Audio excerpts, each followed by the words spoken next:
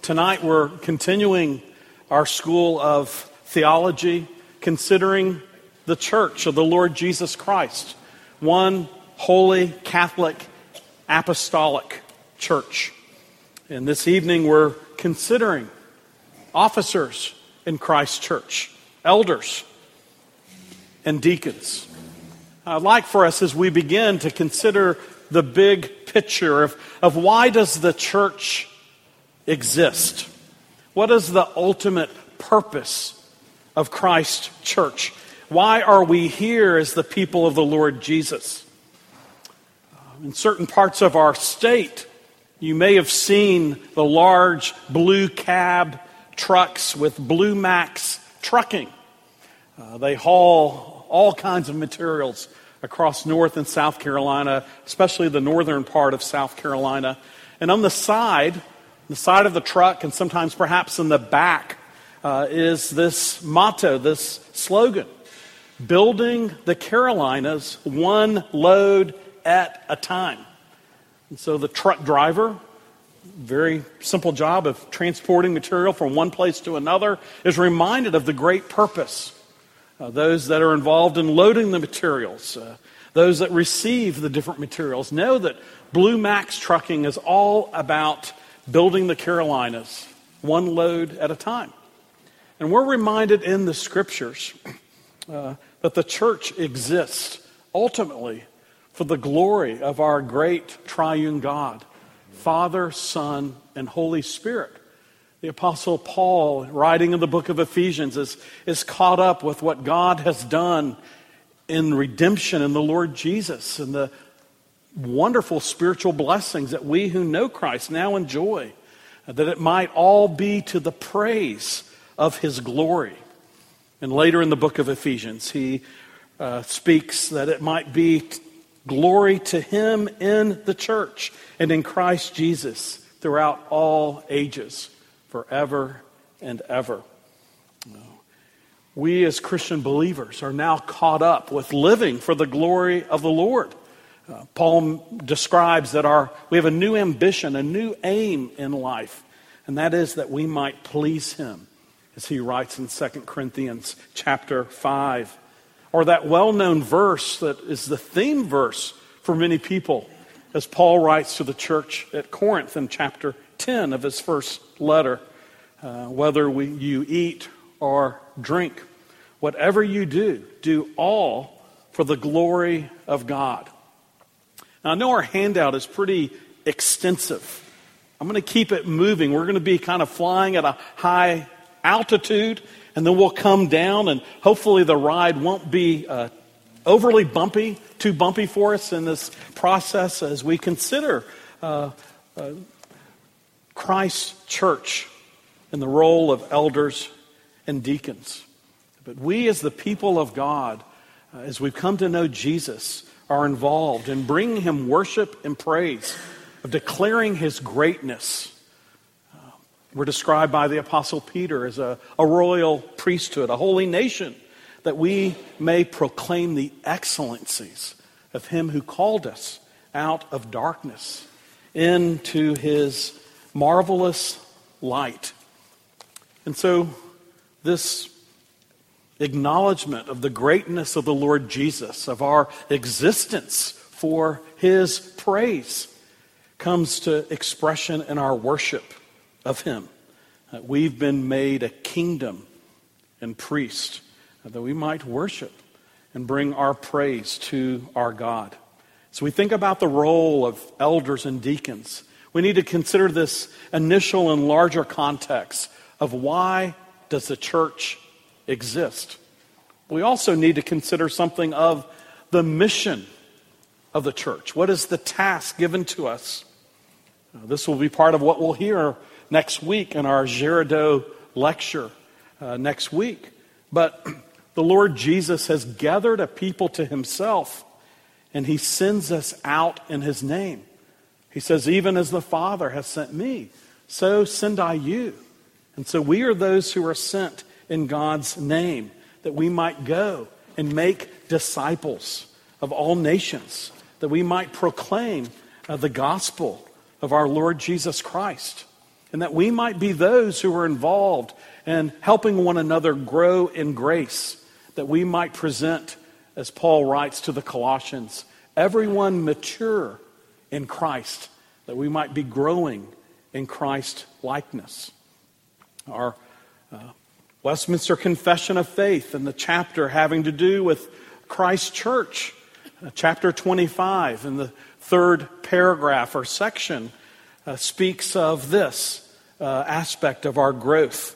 Unto this visible church, Christ hath given the ministry, oracles, and ordinances of God for the gathering and perfecting of the saints in this life and to the end of the world.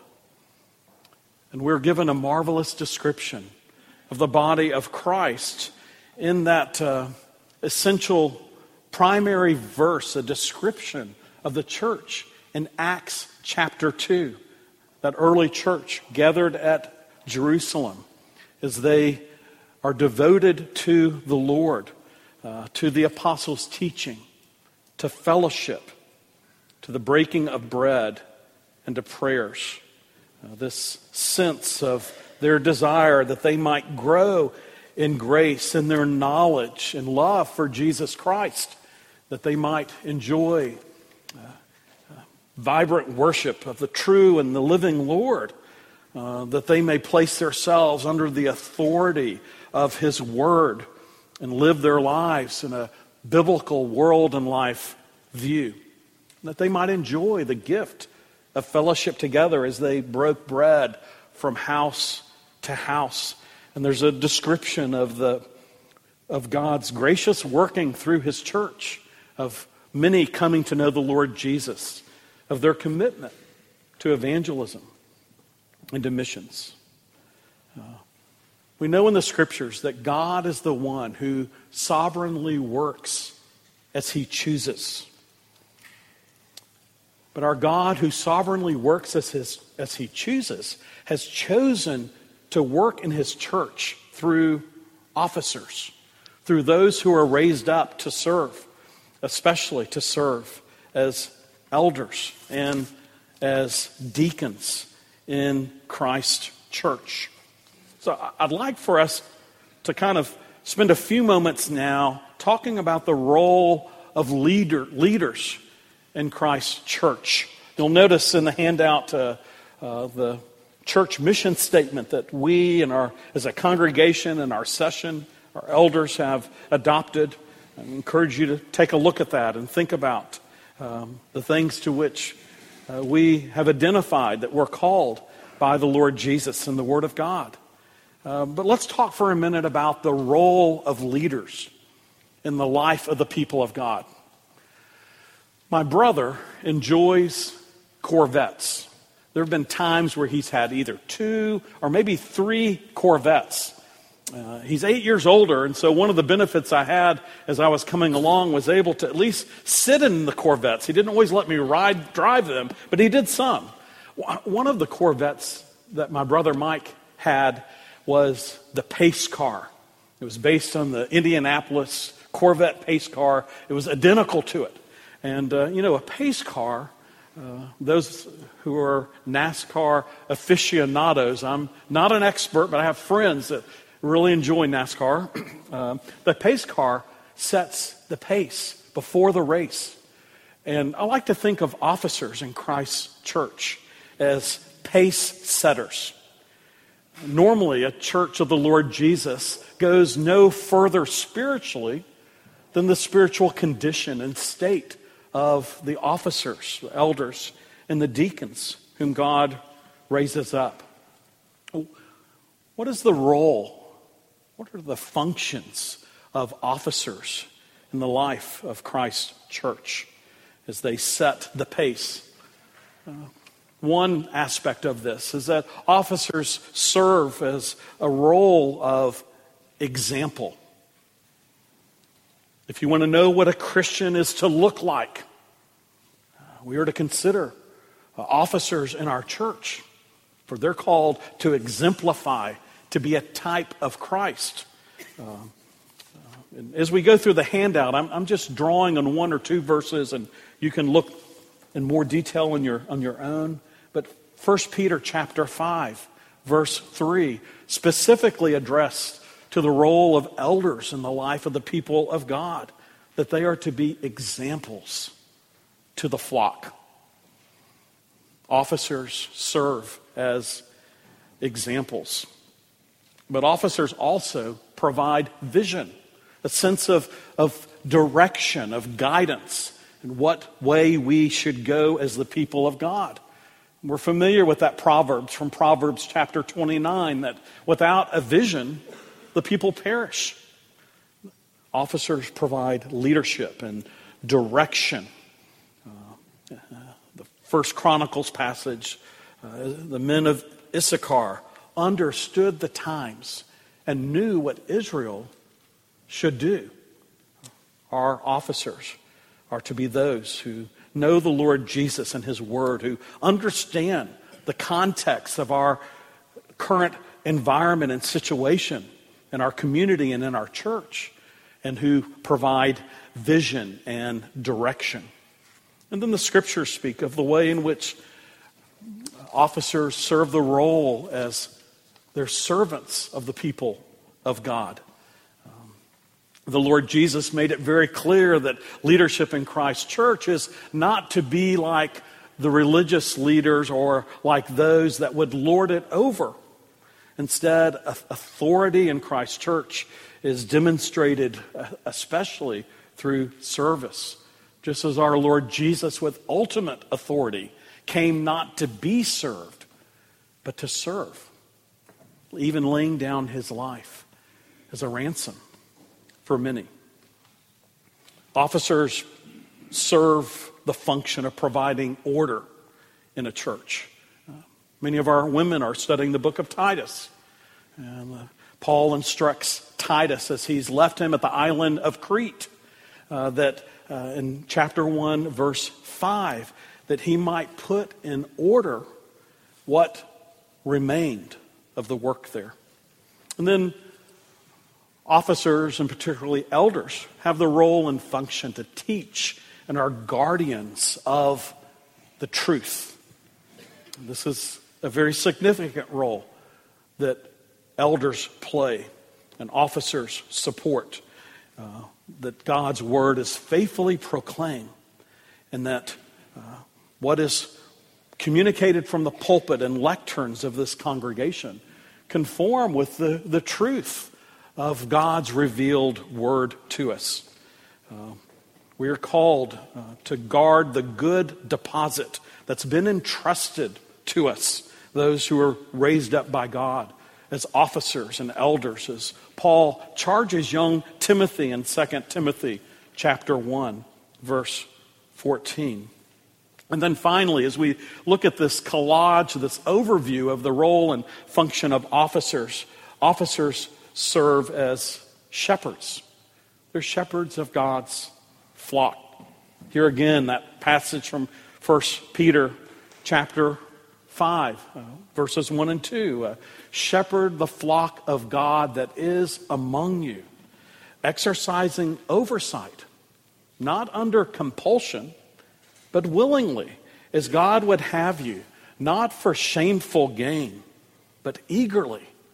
These are the admonition to those whom God has raised up, especially to the office of elders. And then finally, there's this aspect of equipping the saints. Officers are designed to help train and deploy the people of God in ministry. As Paul reminds us in the book of Ephesians, chapter 4, that the role of officers is to equip saints for the work of ministry. We have a work together as the people of God, and officers are involved in equipping us and preparing us and deploying us in Christ's name that we might serve our community. I'd like now to shift for a moment, having talked a little bit about the big picture purpose of the church and the role of officers in general. I'd like for us to kind of bring our altitude down a little bit as we look at our handout, focusing especially on the role and origin of the office of elder. The eldership in Christ's church traces its origins to the Old Testament. Moses gathered 70 elders from Israel that they might aid him and advise him. The word elder, especially as it's used in the Old Testament, refers to someone who is advanced in years. There's a slightly different usage when we come to consider it in the New Testament. So the backdrop to this office of eldership in Christ's church is there in the Old Testament. But it's not until the New Testament that it's more clearly defined. There's a reference, especially in Acts chapter 20, where the Apostle Paul meets with the elders from Ephesus on the island of Miletus. And we'll spend a few moments later looking at some of those verses and teaching of Paul to those elders. We also find instruction by the Apostle Paul in his pastoral letters or epistles in Titus chapter 1 and 1 Timothy chapter 3. And then there are other references that speak with references to elders. It is true with the office of elder as well as other offices in Christ's church that the origin of this office lies ultimately in our Lord Jesus Christ, the great King and head of his church. In 1 Peter, there is special reference to Christ. Christ is the one who is the chief shepherd. He is the one who is the overseer, the bishop of our souls, we're reminded. And in Acts chapter 20, Paul describes for us some of the specific role and functions of elders as he describes them as those who are overseers, are episkopos, bishops. This is the same term that Peter uses when he talks about our Savior Jesus Christ and his role in leadership among his people. What does it mean to be an overseer in Christ's church? Well, at the heart of it, it has to do with ruling and leading his people. Elders are charged with directing the affairs of Christ's church. Especially this description in the book of Hebrews of elders, Hebrews 13:17, where the members of the body of Christ are called to obey your leaders and submit to them. And then the description of leaders.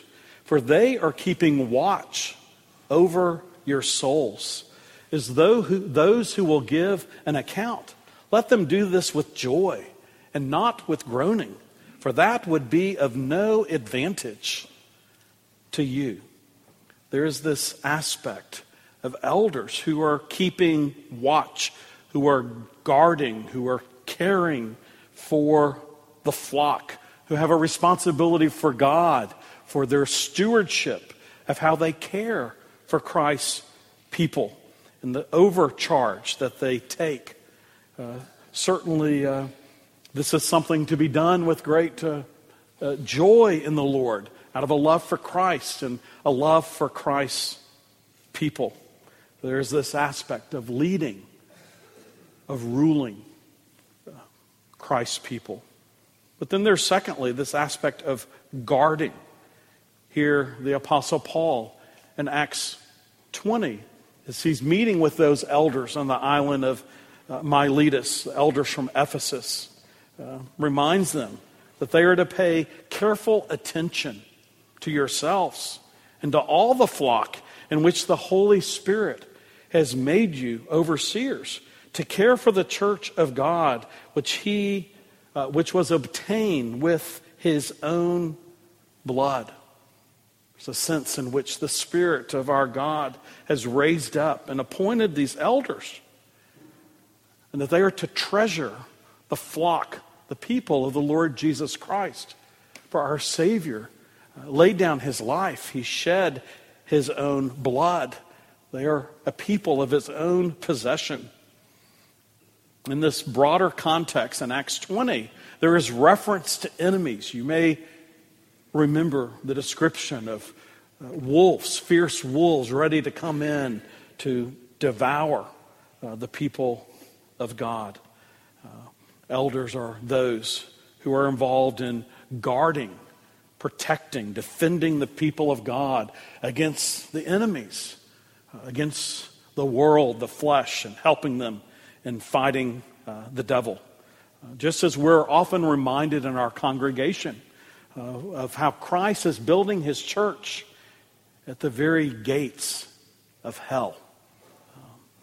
There is indeed a concern about the danger of failed leadership in this passage, that the elders are to be faithful with discharging their duties, because false teachers, or those who teach twisted things, would soon come in. And Paul himself is an example of an elder who provided this watchful guarding, this loving concern for the people of God. In his case, he spoke that he did not cease night and day in admonishing them with tears, with love and care for them. So here in Acts 20, we have this description of elders as overseers, episkopos, as those who are guardians of the truth and of the flock of God. And then there is this aspect of nourishing that's found for us in the New Testament. The shepherd is, as an episkopos, as an overseer, is a shepherd. He is to shepherd the Lord's flock. This is the thrust that we've already seen by the Apostle Peter in 1 Peter chapter 5. Shepherd the flock of God that is among you, exercising oversight, not under compulsion. And as the church officers and the elders nourish and build up spiritually the flock of God, there is reference to the central role of promoting God's word and teaching God's truth. As we're reminded by Paul in 1 Timothy chapter 5, let the elders who rule well be considered worthy of double honor, especially those who labor in preaching and teaching. There is much discussion about this verse. There's been a lot of ink spilt over its truth. For there is reference here to elders who rule well. And then there's reference especially to elders who labor in preaching and teaching. Many will look at this and see that here within the eldership are elders who serve as ruling elders, and other elders who serve as teaching elders, who are charged especially with preaching and teaching the Word of God and making it clear and plain to the people of God. In the ARP church, there are three essential offices: the elder who rules, the deacon who serves, and the minister of the gospel. During the time of the Reformation, John Calvin and many of our Puritan forefathers would add a fourth office, and that would be the teacher, the doctor, the professor. Certainly in our ARP context, the teacher is seen, the professor is seen as a subset under the minister of the gospel. Certainly, for those whom God raises up as elders, there are some particular challenges. In some contexts of ministry, there can be a mentality that elders are more in the business of farming sheep as opposed to herding sheep. Those who are sheep farm directors, CEOs, as opposed to those involved as shepherding the flock. And certainly the Scripture calls upon those whom God raises up as elders to be involved in the life of the people of God, to treasure them and to pray for them, to guide and instruct them. There's another challenge to those whom God raised up as elders. In many churches, one can become accustomed after years of kind of sitting in the pew, being a sheep of the fold, to transitioning into becoming one who is charged with caring for the sheep. The shepherd is the one who is out before the flock, the one with God's grace, with vision and goals and ministry of serving the flock, the one who is a strategist. And so it requires for one to be an elder in Christ's church, that this elder must be spiritually mature. The word elder in the New Testament is presbyteros, which is not tied directly to age, to a maturity of age, but more of a spiritual maturity, of spiritual graces and gifts. But we are reminded here that an elder is not to be a recent convert, someone who has walked with the Lord Jesus Christ. Well, let's consider the qualifications, the description of elders in the New Testament. There are two lists that Paul speaks of in Titus chapter 1 and in 1 Timothy chapter 3. And I'll mention that this lecture, this session tonight in the School of Theology is very relevant for us as a congregation. For we have begun the process of nominating officers to elders and to deacons. And I'm reminded of the nomination box in the corner of this room as we have received information. It's a very important process to pray for and to consider the qualifications.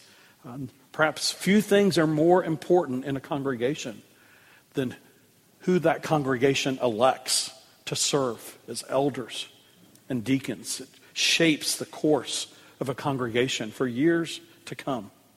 Well, let's think for a moment about some of the qualifications described for elders. I've essentially compared and collated 1 Timothy and Titus 1 to consider 5 areas that Paul speaks of concerning an elder's life. The first concerns mastery of self, being under the control of the Holy Spirit, someone who is self-controlled and temperate, as described in 1 Timothy. But it's not only just a matter of mastery of self. There is this character quality of domestic life, the husband of one wife. He must manage his own family well and see that his children obey him with proper respect. How is one able to rule the household of God if they're unable to provide leadership and service and spiritual guidance in their own home, is Paul's argument. And then thirdly is that of hospitality, or that of open-heartedness, being warm and welcoming, hospitable to others. And then fourthly, this dimension of a spiritual commitment to the Lord Jesus Christ, that the elder's life is marked by being disciplined, upright, and holy. And then fifthly, it's important that the elder grasp the apostolic truth of the Scriptures, knows the gospel of the Lord Jesus Christ, and able to use the Word of God. As this is spelled out as one being apt to teach in 1 Timothy chapter 3, but also in Titus chapter 1, where we're reminded he must hold firmly to the trustworthy message as it has been taught, so that he can encourage others by sound doctrine and refute those who oppose it. This aspect of being spiritually mature and understanding the truth of the Word of God, not only being able to teach it, but being able to refute error, is key to the role and function of guarding the flock of God. Well, here we're reminded of these qualities that are positive qualities, and then Paul finishes with more of an admonition in a more negative way, that the elder must be even above reproach in his relationships with others in the body of Christ, and even those who are outside of Christ's body, causing a question of what do outsiders think of this individual. These are the qualities and the description described of elders who serve as stewards in Christ's church and have a responsibility to be faithful stewards in God's household and faithful teachers. Well, let's consider for a few moments. We've talked about the role and function, the origin, the qualities of those who serve as elders. Let's, for the remaining portion of our time, consider the role and the origin of the office of deacon. When we turn to the New Testament, where there are various lists of officers, it is very striking that there is one office that is not mentioned. For example, in Ephesians 4, verse 11, and he gave the apostles, the prophets, the evangelists, the shepherds, and teachers to equip the saints for ministry. What's missing here is a reference to deacons, to the diaconate. This word deacon is used only 3 times in our New Testament. As Paul writes the church at Philippi, he writes to them, to the saints in Christ Jesus who are at Philippi with the overseers and the deacons. And many will go in consideration of the role of deacons, turning to the book of Acts, chapter 6. Remember here in the church at Jerusalem, there was a need that arose between the Hellenists and the Hebrew women, and concerning the distribution of need and of food.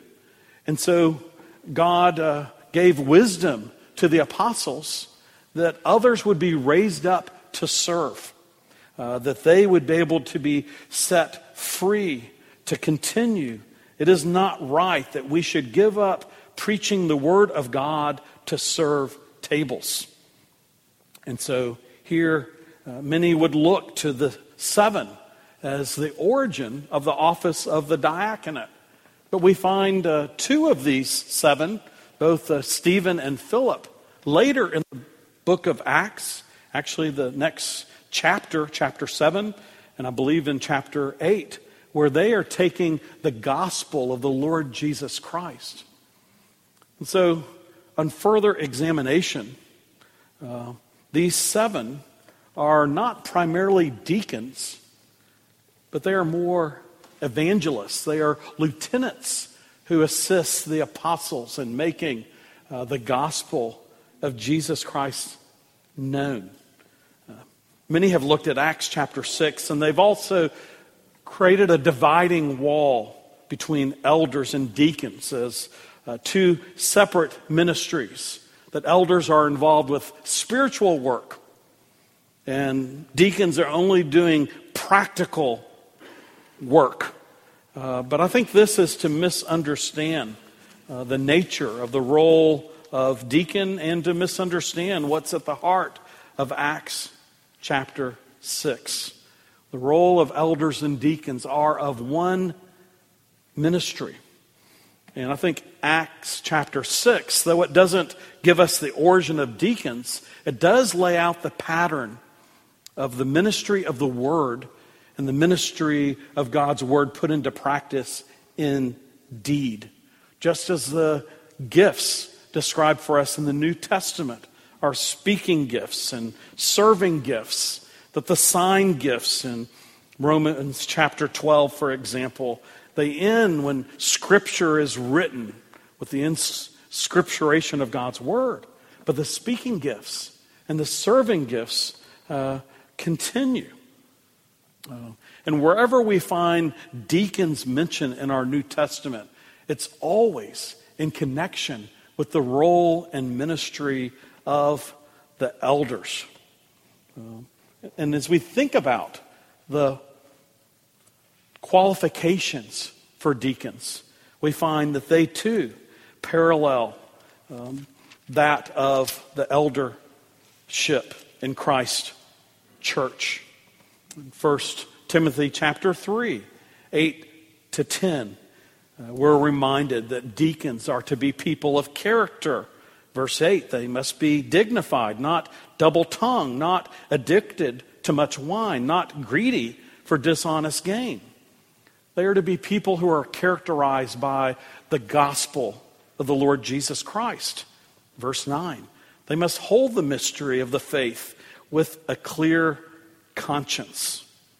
And they are to be people of proven and demonstrated worth. Verse 10, and let them also be tested first. Let them serve as deacons if they prove themselves blameless. And then we find later in verse 12 the same reference to the importance of maintaining integrity in the family. This word deacon that we find in our New Testament, the word diakonos, means a servant. And here in 1 Timothy chapter 3, verse 13, we're reminded, for those who serve well as deacons. A deacon is seen as a ministry of servanthood. It is a practical work of caring for the needs of Christ's people and flock. Just because it's a practical work doesn't mean that it does not have a spiritual dimension. It very much has a spiritual component and intention to it. Think about the parable of the Good Samaritan. Or that how our Lord Jesus Christ is our chief deacon. He came in service. In our own tradition in the ARP church and in other Reformed churches, we learn that the deacons are associated with a sympathy and service after the example of Christ, that they're charged with the material needs of the flock of God's people. And I've put a couple quotes from related to John Girardeau, who served in our own community, who had a great affection for the role of the deacons in the body of Christ. He saw this aspect of caring for the needy, for the poor, as at the heart of the Board of Deacons, this ministry of mercy, of bearing witness to the Lord Jesus Christ in deed, as essential and at the heart of those who are raised up to serve as deacons in Christ's church. There's also this aspect of total stewardship. Deacons being involved not only in the distribution of needs to others, but in receiving resources and helping the people of God with planning their stewardship of the monies entrusted to them by the Lord Jesus. And then finally, there's this aspect of deacons who are concerned about the property and the maintenance of Christ's church and of the buildings associated with where the Lord's people gather and assemble and worship. Here, there is a challenge for deacons as well. At the heart of being a deacon is service. And there can be a grasp for seeking to draw attention to one's self, of fighting the temptation towards being recognized, or perhaps fighting the temptation towards what might be seen as upward mobility, that the real ministry is that of the elder. We find in the Scriptures that the role of the deacon is essential. The role of the elders is also essential. They're two sides of the same coin. They're of one ministry together for the glory and honor of Jesus Christ. And so we're called, those who are raised up as deacons are called to serve. As you do it as unto the least of these, you do it as unto me, Christ reminds us.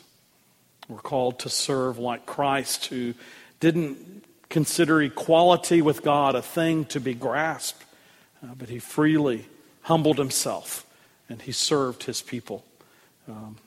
As we think about the role and function of elders and deacons, we come to our need as the people of God for support of elders whom God raises up, and for deacons who serve among us. That passage, once again, from the book of Hebrews, chapter 13. Obey your leaders and submit to them. I think that means for us, I'm very thankful for the elders and deacons that God has raised up among us in our own congregation. We are richly blessed by their growing love for the Lord Jesus and their commitment to our spiritual welfare. And so we are to pray for our officers. We are to support them and encourage them. We are to be church members who fulfill our duties, that their work might indeed be a great joy, and that our Lord Jesus and his kingdom would be advanced. But here is the reminder for us in this passage from Hebrews chapter 13, that we might be one who show appropriate respect to our leaders. Obey your leaders and submit to them. Certainly that doesn't mean that we're not able to engage our leaders and let them know of our needs. But it's recognizing that the Lord Jesus is the one who has raised them up and set them aside for our own welfare and for the glory of his name. Let's pray together. Our Heavenly Father, we praise your glorious name. We rejoice in our Savior Jesus Christ, who is our chief shepherd and overseer, the one who is the chief deacon among us. We give thanks to you for the gifts that our Lord Jesus Christ has given to his church, as he is now exalted at your right hand, that he has given the gifts of elders and deacons. We give thanks to you for those whom you've raised up to serve as elders and deacons among us in our congregation. We pray for this ongoing nomination process, that you might give us elders with a love and heart for you and for your people, and deacons eager and able to serve, that we as a congregation might fulfill our joyful duties of making you known, both your word going forth and our doing good works in your name. We pray this for the honor and glory of our Savior and King. In Christ's name we pray. Amen.